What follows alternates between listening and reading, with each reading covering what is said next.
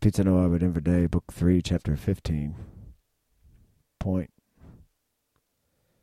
In the wake of all the sky-high loudness and weirdness at Raider Stadium, the Bay Area, the state of California, the western coast of the United States, and to some degree the whole nation relatively, was somewhat abuzz about unidentified flying objects.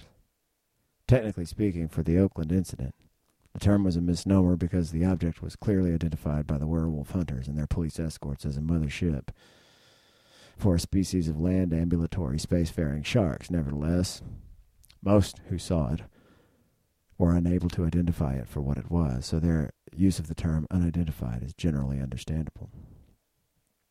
The universe is a big place, so it had become clear to the team that they needed it to compartmentalize their cartographic efforts and still remain relatively local, at least at first, in order to mitigate local dangers. There was also the apparent implicit need for a constant local attention. Since Saul was essentially their watchtower to staff until further notice, as the only local shark werewolf hunters. After phoning the Berkeley Astronomy Department, Rainey and Dusty went to fetch some map materials from some of the graduate staff over there. Most of the content immediately at hand was online, so they had to make a special request for the sort of analog, sort of like topographic materials of a style, right? Which intergalactic topogs of a style which one might have studied 20 years ago before climbing a mountain, except for these are for space. Local intergalactic scale, Dusty explained, big enough to cover the top of a dinner table for the finer grained deep stuff. Deep space stuff. We're just interested in recommendations for quality open source deep space planetarium software if you don't have accessible hard copy formats at the ready. This should do. The department was happy to accommodate them, although the adjunct made them pay cash for the hard copy maps, and they returned to the hotel carrying an armload of them rolled into long cylinders. Dinner time Tuesday evening, well, it was more of a late supper on Tuesday night. Found Oakland PD's Chief Sam Wilson back at the hotel headquarters of his out-of-town spiritual advocates / volunteer public defenders. Also, Crimson and Chapel had returned, ambulatory and willing, from their naps, and the entire gang was standing around looking at the star charts spread across the tabletop in the suite's kitchenette. With a highlighter pen, a map of the local solar interstellar neighborhood was shaded and marked with the words "cleared for now." This reflects, Becca said, the results of our meditations and astral projections, which indicate to us that no bewitched space sharks are locally preponderant. Becca, you just like local Saul, there could have been some problems similar to ours at various nearby system platforms, like such as Sirius and Tau Centauri and Aldebaran and Vega and the like. Talk about the extra local jurisdiction, Wilson mused.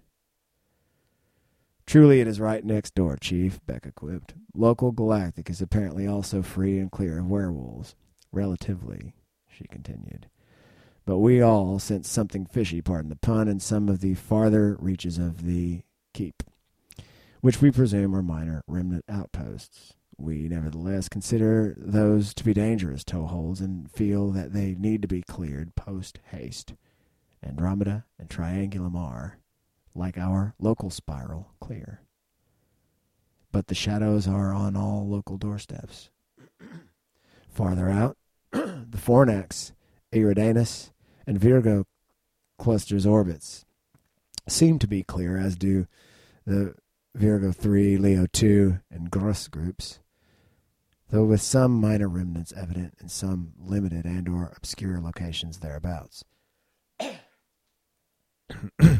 Beyond that, moving out toward the redshift, there are some more minor spots, but no large strongholds, not in this direction, in the known epoch, she said. But I expect they tend to manifest anywhere where there is darkness, backwater, or relative cover for them to take. Rainey interjected, whether or not another crop of dogs pops up here on Sol Charlie will tell us much about how the phenomenon proliferates, as well as how it reacts as a class to organized opposition and eradication efforts such as what We are endeavoring tonight, she said. Tonight, another hunt.